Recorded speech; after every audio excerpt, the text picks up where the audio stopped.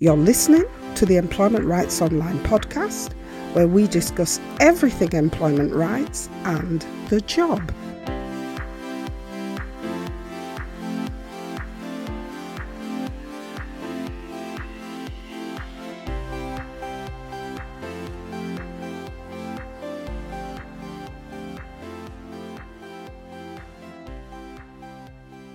Hi there.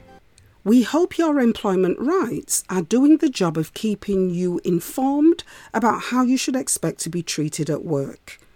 Don't be put off from asking questions. Well, after last week's episode where we looked at workplace uniform policies and how this impacts on you if you're paid the national minimum or national living wage, we received several questions about other items which workers are finding deducted from their wages, with the main question asked being whether these deductions are fair and whether these deductions actually force people's earnings below minimum wage or living wage levels. Now, of course, we can't answer this question without looking at individual pay slips to see how your wages have been worked out.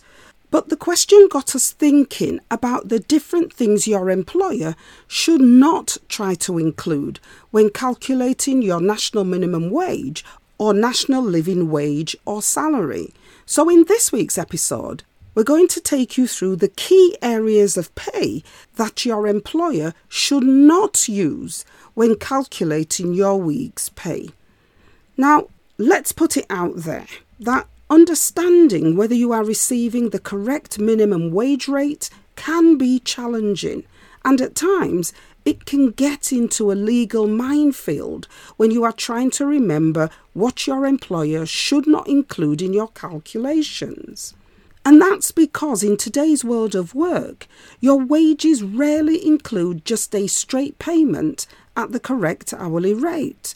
No, instead, there are millions of workers for whom your employers make other payments to you or indeed take other deductions from your wages. And all of this makes it difficult to know what should be counted as a legal deduction when your employer is working out your wages. And you need to know that because you also have to ensure that when those deductions are made, they are made lawfully so that you are not being paid below national minimum wage levels. So in this episode, we'll take you through the things your employer should not include when working out your national minimum or national living wage levels. So the first area you need to be aware of is the area of tips and service charges. Now, we've produced podcast episodes about the importance of remembering that the rules have changed. And whereas before your employer could use tips and service charges to top up your pay, so that what in effect was happening was that when you took away the amount of tips you received, you were actually being paid below legal wage levels. Now, it's illegal to include any tips or service charges as part of your pay, and it doesn't matter whether you receive those tips directly or whether you are paid those tips into your bank account as part of any BACS payment.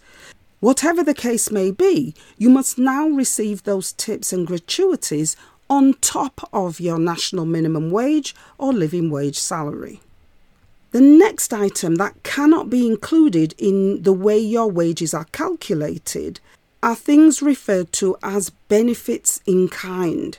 Now, benefits in kind can include things like meal tickets or lunch vouchers, and it can also include things like childcare vouchers or medical insurance, and can extend to things like petrol being provided by your employer or using the company car.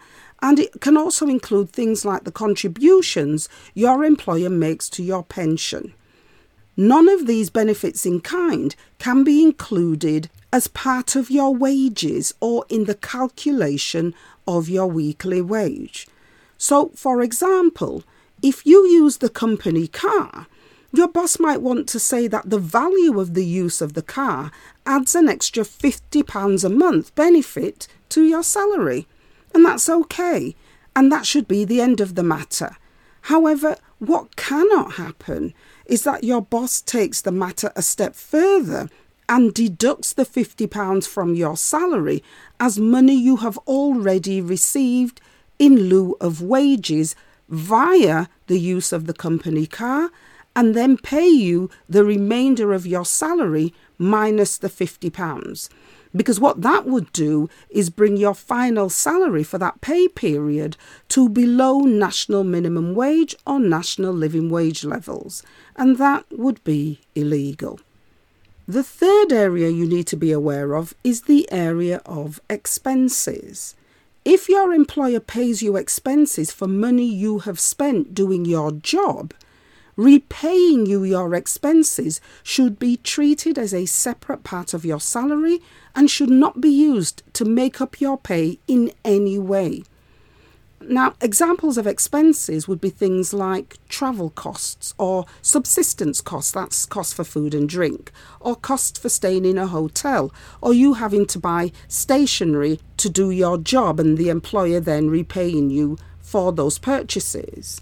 So, for example, if you're aged 21 and paid the national minimum wage of £10.18 per hour and you work a 40-hour week, at the end of the week, you should expect to receive £407.20 before any legal deductions. But let's say you also have a reimbursement for travel costs because you went to a conference or a meeting, and those travel costs come to £67. What your employer cannot do is to count the repayment of the £67 as part of your week's pay of £407.20. Why?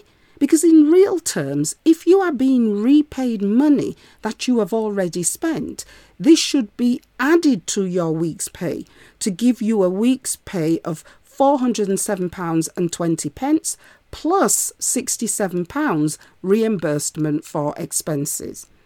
But if your employer were to make the repayment of the £67 a part of your week's pay, then in real terms this would actually bring your week's pay down to £340.20, plus the £67 which you were being repaid to make £407.20. But the consequences of making your expenses part of the calculation of your week's pay is that the £340.20 wages you receive would push you below national minimum wage levels. And that would mean the payment of £340.20 would be illegal. Expenses paid to you must always be separate and in addition to your salary or your wages. Now, it's a similar sort of thing when we're dealing with allowances that you might be paid. So if you receive an additional allowance for something like being on call, or you receive, let's say, the London waiting, which is an allowance that takes into consideration the additional expense of working in inner London, then unless these allowances are consolidated into your normal pay, meaning that, for example, instead of the £10.10 per hour you receive £13.24 per hour to include your on-call allowance or a London waiting payment. Unless your hourly rate already includes your allowances in this way, then the allowances must be applied after you have been paid your £10.10 per hour national minimum or national living wage. Your hours are then worked out separately to include the value of any other allowance you are paid. And that is again to be sure that the allowances are not used to offset your weekly pay so that your weekly pay falls below national minimum or national living wage levels. And then finally, if you receive an overtime premium rate for working extra hours or for working certain shifts, your employer must separate out the different payments so that you can see the part of your salary paid at national minimum wage or national living wage hourly rates And then you can see those parts of your hours which are paid at the enhanced rate. Because again, the enhanced rate cannot be used to offset your wages. Any premium payments should be calculated separately.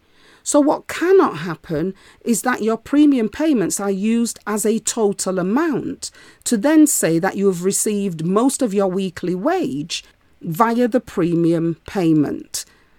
So going back to our week's pay of £407.20, your employer cannot use your overtime rate to make up this pay, meaning that, for example, if you worked 20 hours of overtime at £14 per hour instead of £10.18 per hour, and your overtime hours come to £280, your employer cannot then use your overtime pay of £280 towards your week's pay and then simply add £127.20 to make up the remainder of your week's pay to get you to £407.20 at an hourly rate of £10.18.